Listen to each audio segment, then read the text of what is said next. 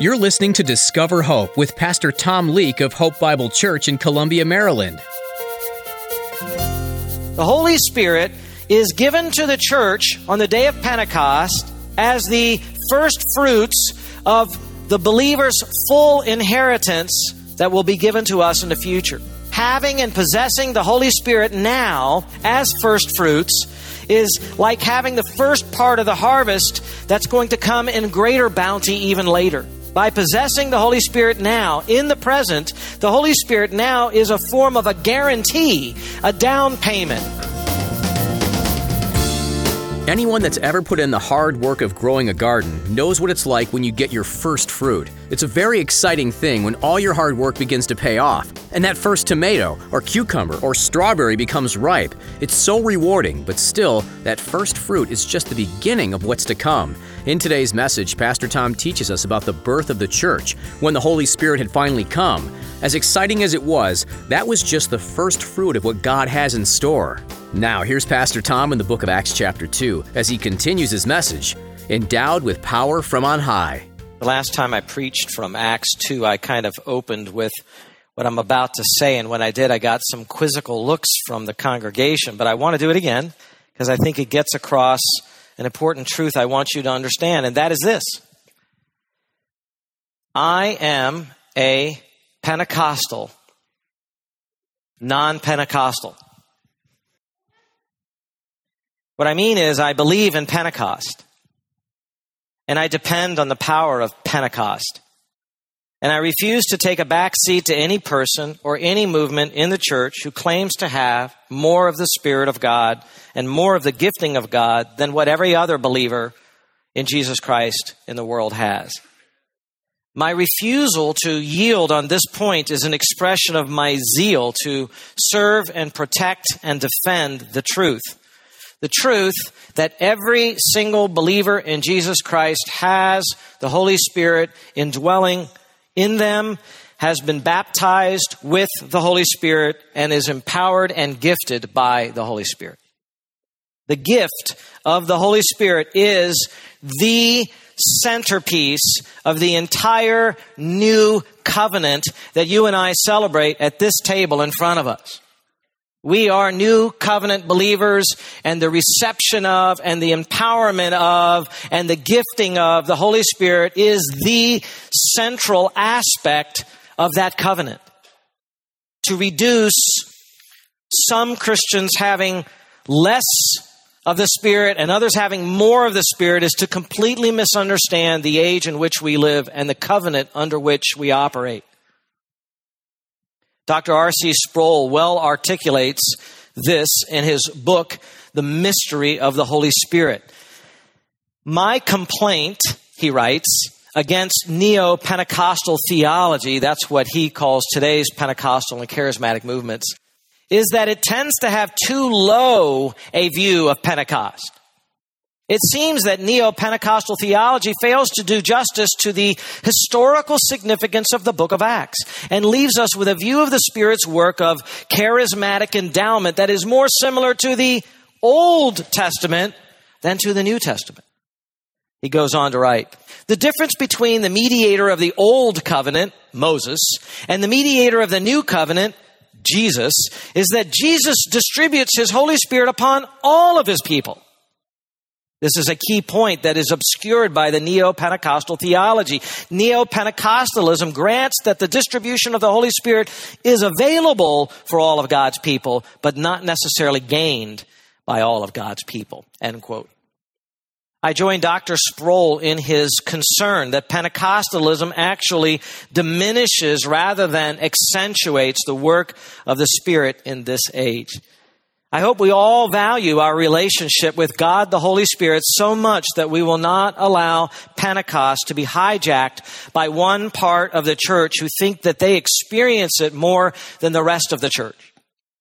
Nor can we excuse those who have chosen to ignore or downplay or reduce or decentralize the importance of the Spirit of God to the power of the church and to the life of each Christian. That's why we're taking time to study the day of Pentecost in detail and the Spirit's tremendous impact upon the church. I think sometimes believers in a local church, particularly smaller local churches, think that they're not getting enough attention. They're not getting enough programs and teaching. They don't have something in that church that's tailor-made for me and where I am in my spiritual journey. Maybe you feel that way here at Hope as well. They think that they're not getting enough one-on-one discipleship, or that they can't grow in their faith or mature or make progress past certain problems unless they get a full-time competent counselor or the exact small group that seems to understand their life situation, or that book that deals exactly with their problem, or at least a great Christian friend who knows them and can understand them and listen to them. But beloved, that is not true. What those are excuses. Those are misunderstandings of your Christian life and what God has already provided for you. The Bible tells you and tells me that we are responsible for our own growth, for our own development and sanctification, our own learning. The church can give you all the discipleship in the world that you say that you need, but only you can exercise faith in your circumstances. Only you can put truth into practice where you are. The truth is that you have already been outfitted for growth. You've already been outfitted to deal with your circumstances. You've already been given divine gear so you know how to handle whatever persecution you're in or whatever neglect you have gone through. Discipleship groups are very helpful. We thank God that we have them. We want to increase them. We want more people to be involved in them. But you've already been equipped. Your mind has been given the mind of God in Holy Scripture, and your inside, your inner man, your spirit inside of you has already been fortified and strengthened by the Holy Spirit of God who lives inside of you. You don't actually need a counselor to grow. You don't actually need a counselor to change. Isn't that a stunning statement? You have what God wants you to have already. And if you would receive it by faith and be obedient towards it, you would grow.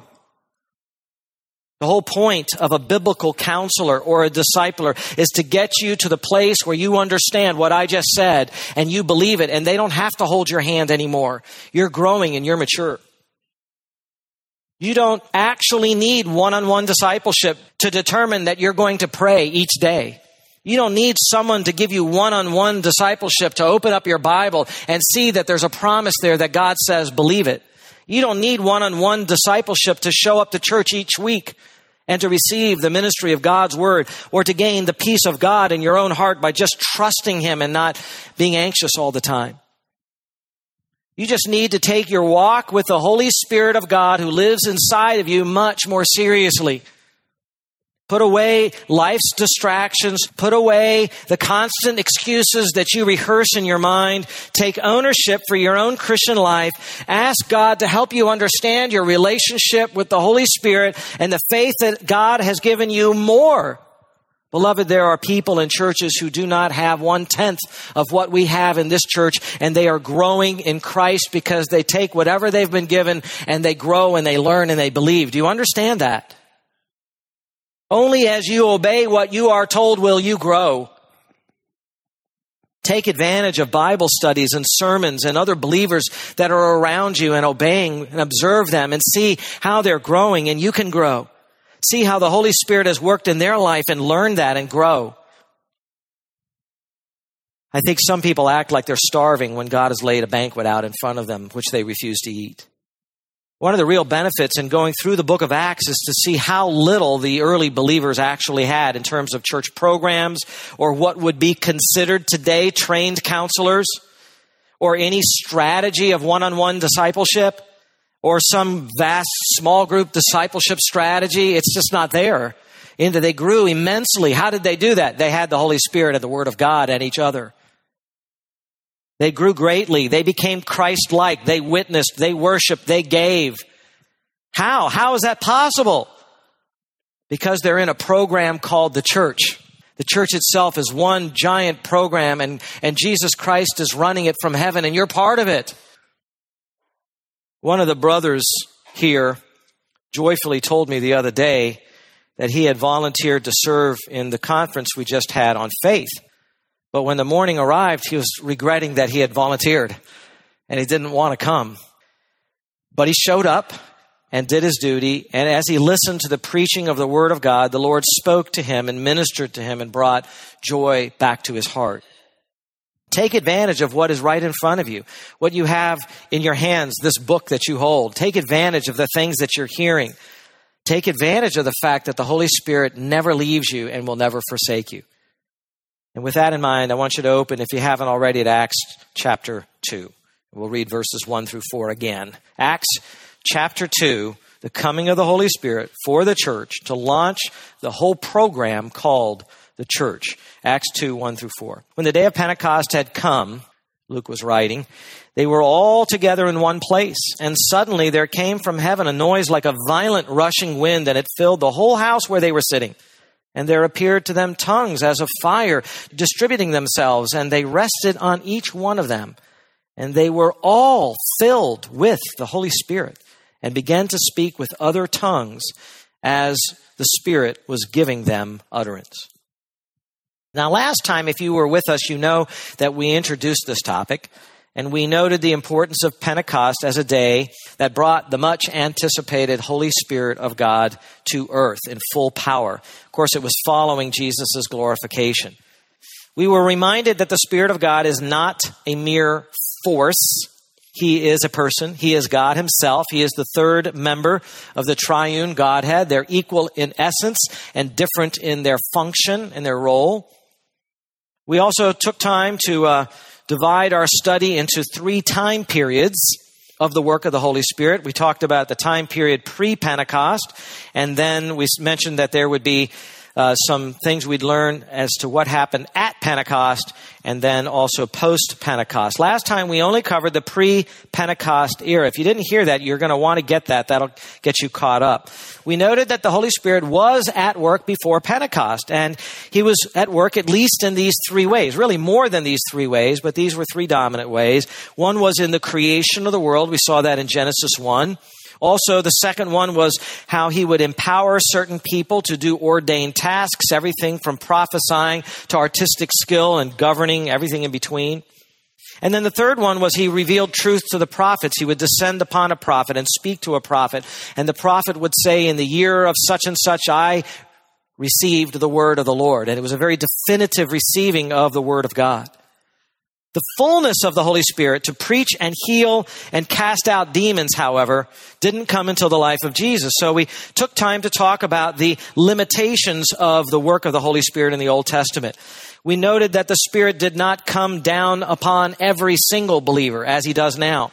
We noted also that even when he did come down upon some, he did not stay upon them permanently.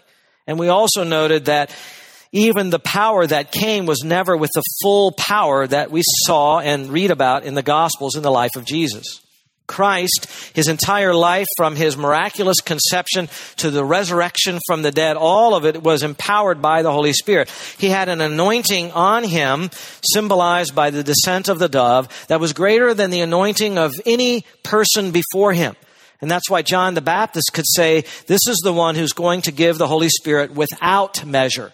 He's going to just dump the Holy Spirit on his followers. This is what will happen. And so Pentecost is Christ taking from his anointing, so to say, and giving to his disciples. He gave a little bit of a temporary measured empowerment so the disciples could do healing and cast out demons. They were all excited about it, but it was not the permanent one that would come on the day of Pentecost. Today we start part 2, and we look at what happened at Pentecost. That's today. What happened at Pentecost? And as we will see, all the disciples in Jerusalem got the Holy Spirit, and they got the Holy Spirit permanently and in full measure, and we're going to talk about that over the next couple of weeks as well. So the work of the Spirit at Pentecost is what we're reading about here in verses 1 through 4. And when we look at it, we can divide this up and say, this text, verses 1 through 4, tells us the when, the where, the who, and the what. And we're going to go through that. The when, the where, the who, and the what of what happened at Pentecost. The what's the most important part, but save that for last and build up the other 3 first, okay? The when, the where, the who, and the what. Start with the when.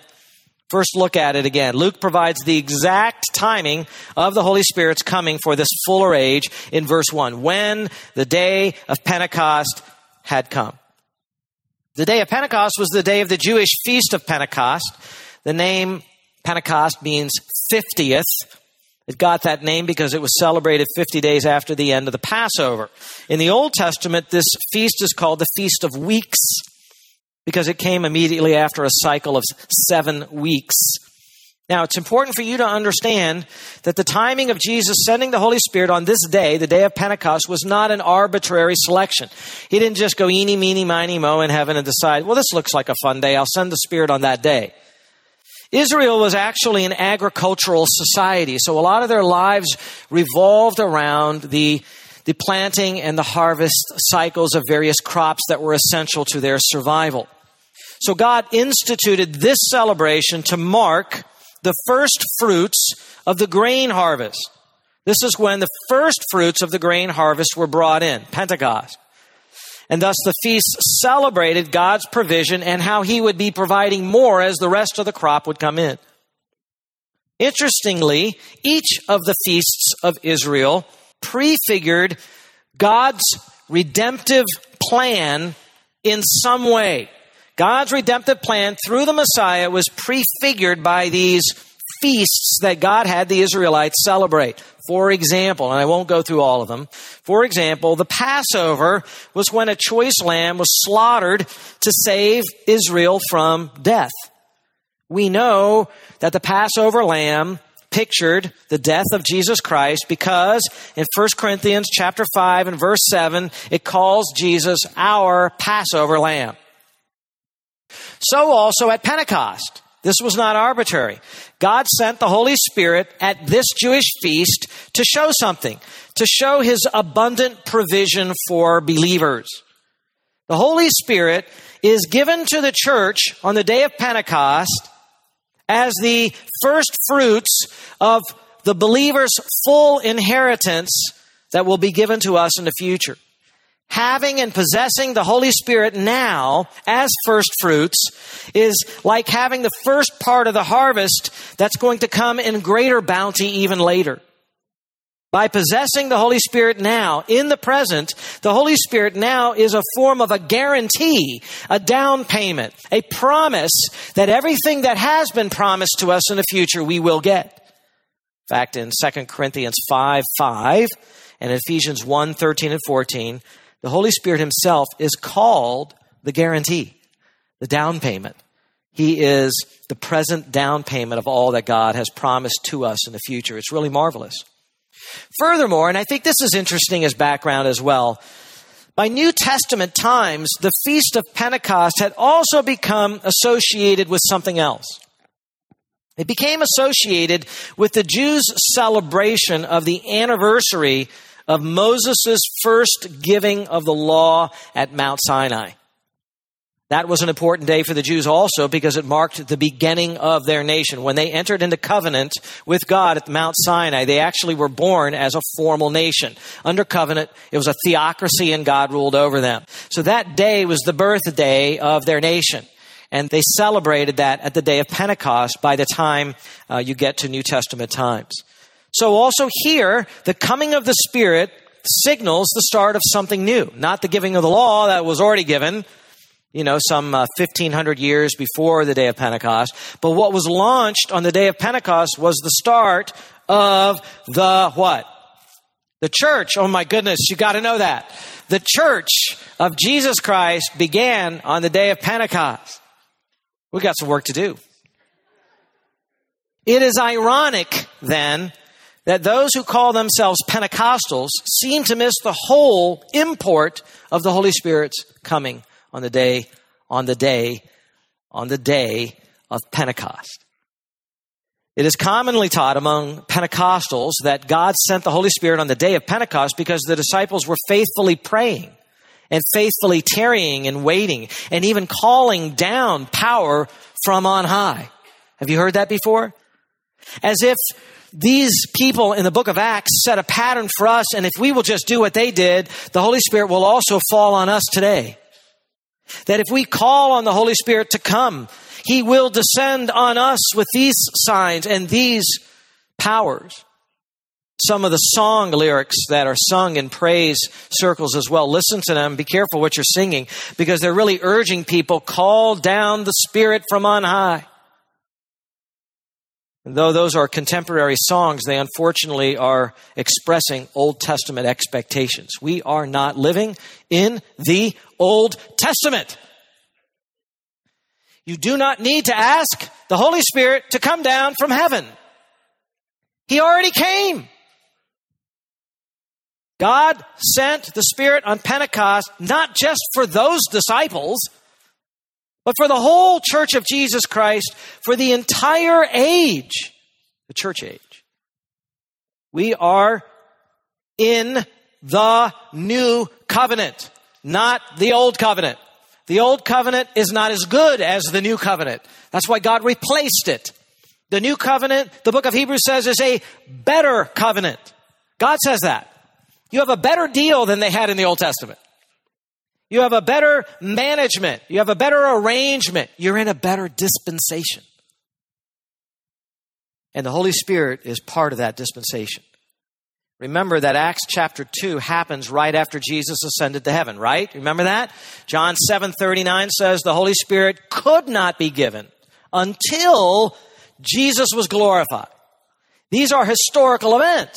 Jesus isn't coming back down to earth to be born of a baby all over again. That's been done. That's been accomplished. Jesus is not going to go back to the cross to die a second time. That's been done. That's over with. Jesus doesn't have to crawl back into a tomb in order to be resurrected from the dead again in order to prove that that happened. That's already been done.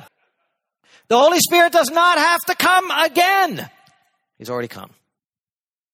First, Christ was glorified, then the Spirit came. This is an historical book, and this is an historical happening. To put it succinctly, no one can imitate the day of Pentecost today. How would they do that? It's like repeating the death of Jesus.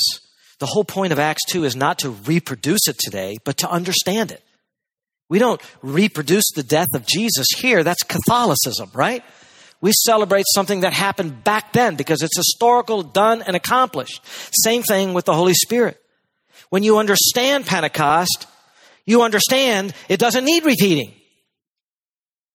Beloved, the Holy Spirit has come in power just like Jesus promised that he would, and we're in a new age, and we live and minister in a new age, and so that is the when, okay?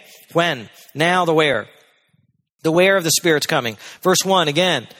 I know, 2 sermons and we're still in verse 1, but it does build, it does get going. Verse 1 says they were all together in one place. We know that they were in Jerusalem. The exact location, we're not told. It doesn't seem to matter. Some have thought this house, as it's called house, was actually the temple in Jerusalem, but Luke, the writer of the book of Acts, never calls the Jerusalem temple a house. Rather, in chapter 3 and verse 1, he uses another term, hieron, for temple. So most probably they were meeting together in the upper room in Jerusalem, mentioned back in chapter 1, verse 13, maybe another large house in Jerusalem, somewhere in the middle of the town. Remember, these big cities in those days were not big in comparison to what we think about, but for an ancient city, it was large. Whatever this home was, it was large enough to hold the 120 of those faithful disciples mentioned at the end of chapter 1. Now, please remember, it was Jesus' plan, according to chapter 1 and verse 8, for the witness of his chosen apostles to begin in the city of Jerusalem. In the entire world, there was one place Jesus wanted his witness to begin, and that was in this city. That's also outside of that city, right outside of the city, outside of the gate, where he was killed and where he was raised from the dead, right? So the Holy Spirit would descend to empower the witness of the resurrection of Christ right where the events happened, and that was important to God. Because it was truth, it was fact, it could be confirmed, and that was important to God.